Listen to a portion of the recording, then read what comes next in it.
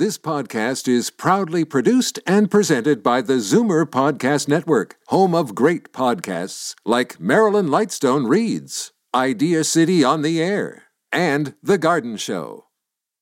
You're listening to an exclusive podcast of Fight Back on Zoomer Radio, heard weekdays from noon to 1.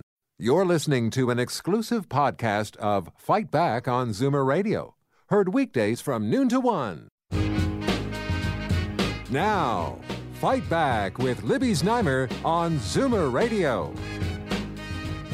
Good afternoon and welcome. We begin with a follow-up to yesterday's story about hospital overcrowding. We told you that the Hospital Association was going to Queen's Park today to ask for a funding increase of more than $1.1 billion, that's billion with a B, to deal with overcrowding, inflation, and growing demand for hospital services. Well, today we learned that the Wynne government's changes to Ontario labour laws will add at least $100 million to those hospital costs next year. The CBC reported that a copy of the OHA's pre-budget submission noted that the bill's passage means, I quote, another significant cost pressure has been placed on the hospital sector.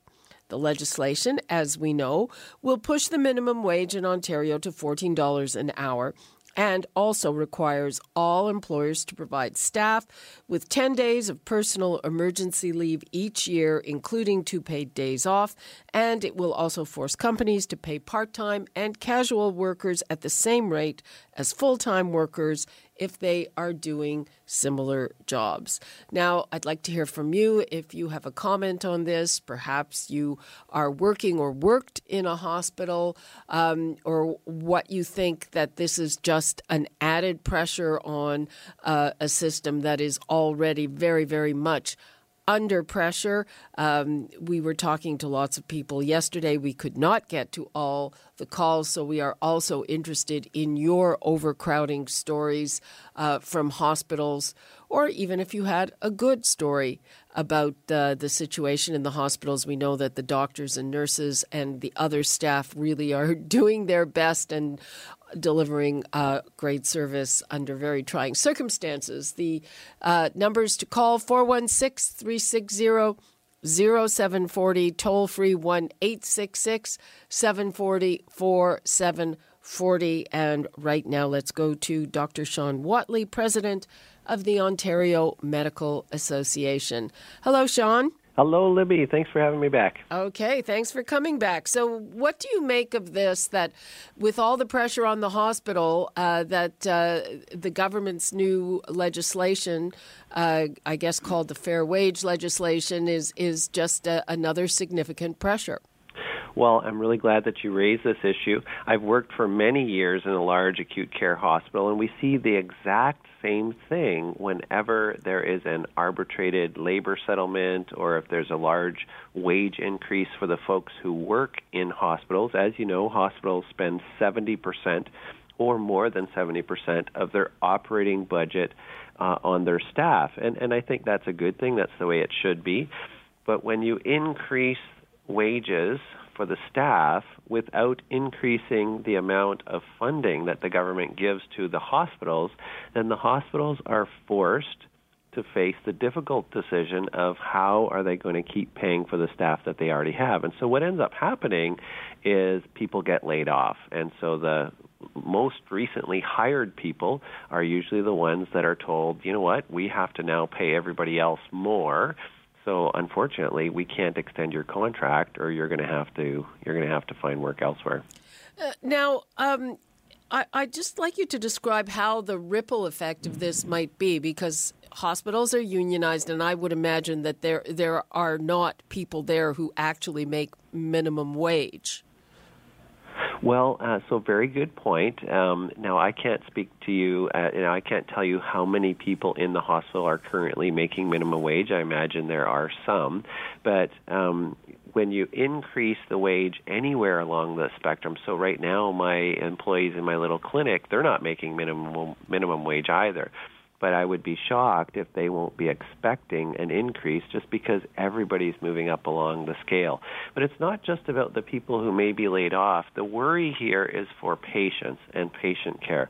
So we need staff to care for patients. And the numbers we use, for example, we talk about 2.3 beds in Canada per 1,000 population. So we're the 32nd place in the OECD.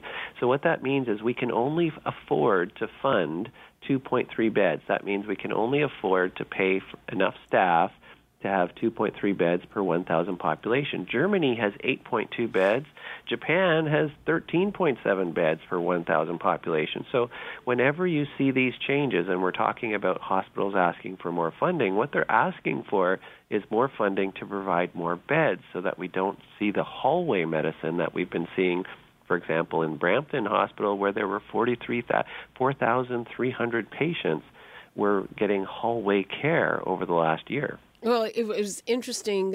In question period today, Andrea Horvath brought up she had visited sick kids, and she said this. I found this incredible, that the neonatal unit was at 114% capacity. I mean, these. I guess these tiny little babies don't take up too much space, but they need a lot of care. And it just stretches the staff to the point of distraction, right? So now you're having to do more with less. There was an article out of Hamilton just from yesterday talking about how their hospital was at 140% capacity for their surgical units for the last few months. And this isn't even in the flu season, right? So if we have this capacity issue before patients really, really need the acute care, I think we should be concerned. And so we've seen the 2,000 extra temporary beds that the hospital gave us in the fall. It's still not enough. As I've said before, we had 33,000 acute care beds in 1990. In Ontario this year, we now have 18,500. And in that time, our population has grown by 36%. So you can't keep cutting beds so much until you get to a point where there just aren't enough beds to care for the patients who need it.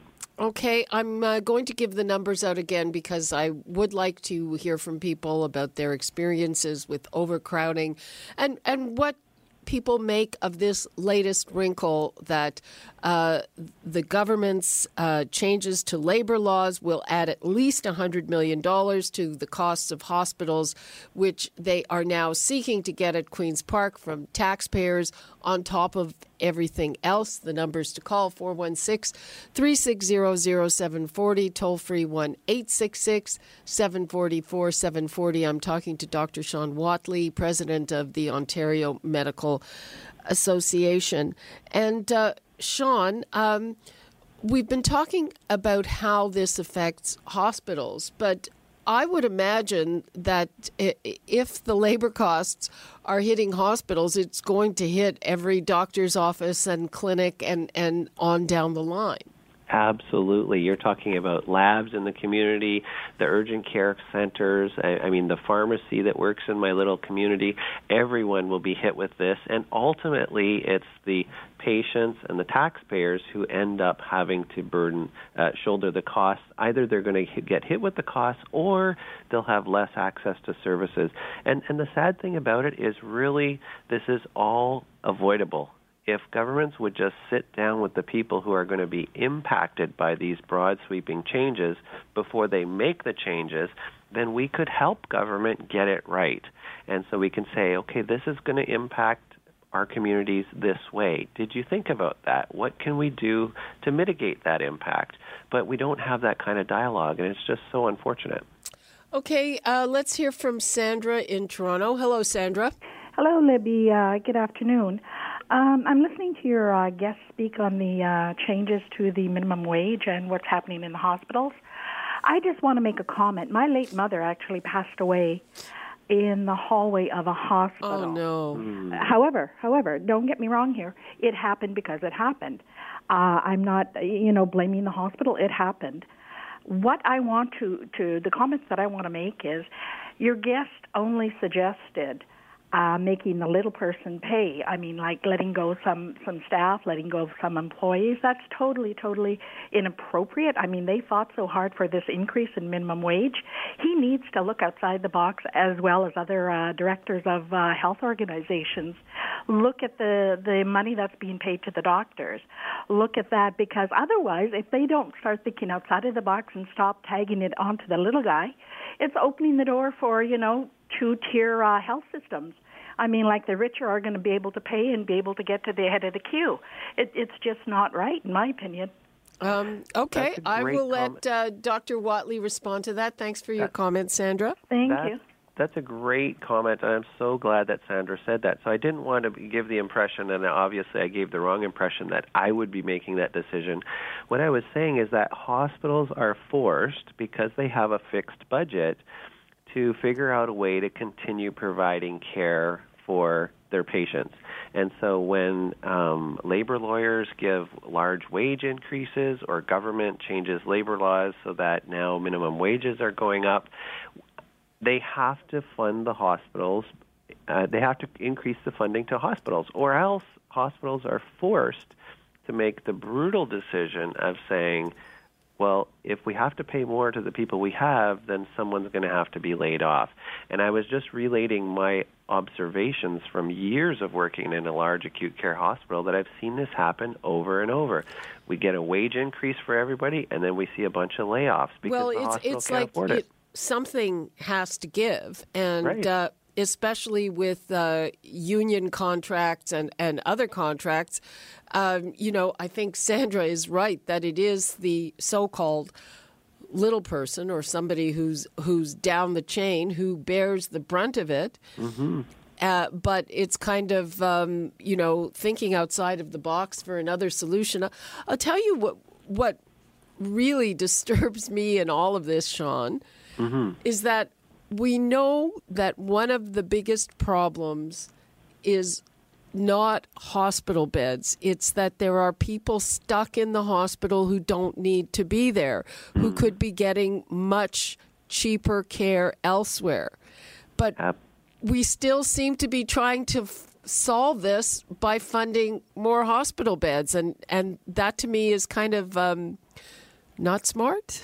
Well, absolutely. And actually, Michael Decter, longtime health economist, you're probably familiar with his writing. Yeah, and he put an editorial in the Star just probably a month ago now, saying that even these temporary beds is the wrong solution. And I'm not saying whether or not I 100% agree with him on that, but to your point, absolutely, the answer isn't just to pour in capacity into the acute care sector. We also need to look at all the long-term care beds that we don't have anymore. And so we need more of those.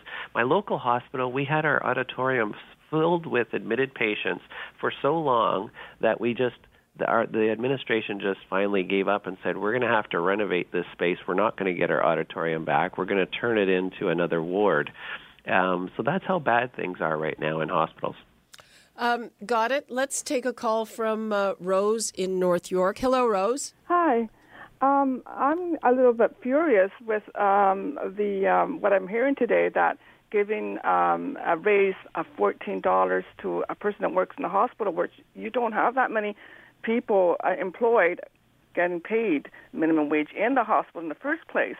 I think it's the other things. It's the extra days. I mean, do you think they're not telling the truth about those numbers? Yes, I don't think so. I don't think it's the truth. I can't believe it. I just can't. Well, that's a different issue. I mean, that is from the Ontario Hospital Association brief. But the reason for my call is about the minimum wage. To have a hospital suffer so much by having an increase, I just don't believe it. I don't think it's minimum wage with the hospitals, because I am positive there are very few people who would make minimum wage. But as Sean pointed out, is that when the minimum wage goes up, then everybody expects a raise. And I think it would be also other provisions like having to pay part-time and casual workers the same as full-time workers, and giving them extra days. Well, I believe in today's what's been going on in the news is we're just talking minimum wage only. And we're living in a society that does understand this. It would actually benefit the whole society if people did get a little bit more. I mean, the minimum wage you're talking about, we're not talking about people getting $20 plus. It would benefit the whole entire economy by people spending more, not having to suffer, and not, when you do your shopping, for food, you'll be paying more, buying more, so everybody would benefit in the long run. You can't disagree with you there, Rose. Yeah. Thanks for your call. Thank you very much for talking to me. Yeah, bye-bye. Bye-bye. Okay, I mean, I don't think that, a lot of people favor the minimum wage, except I would have to say this is probably an unintended consequence, Sean.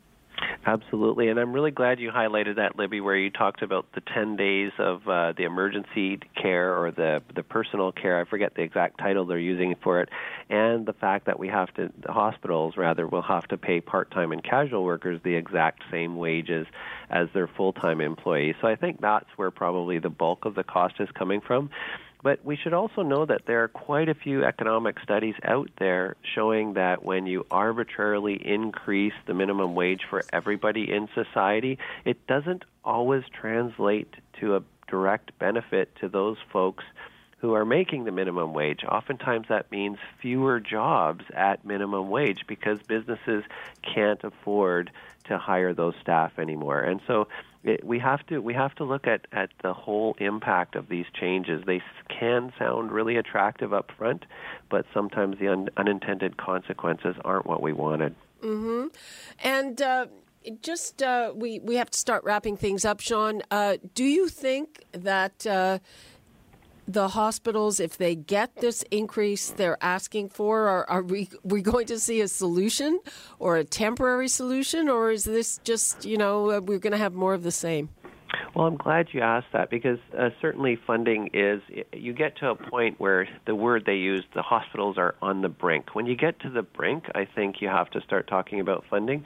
But I would hope that we would have a larger discussion because, as you said earlier, it's the ALC patients or the patients who actually could be better cared for out in the community that are filling up the hospital beds.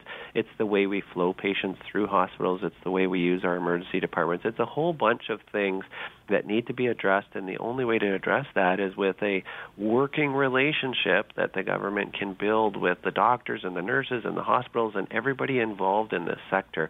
We haven't seen that robust discussion over the last few years, so I think we can do better.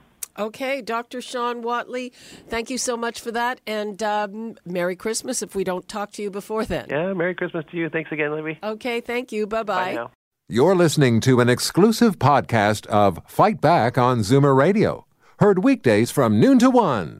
You're listening to an exclusive podcast of Fight Back on Zoomer Radio, heard weekdays from noon to 1.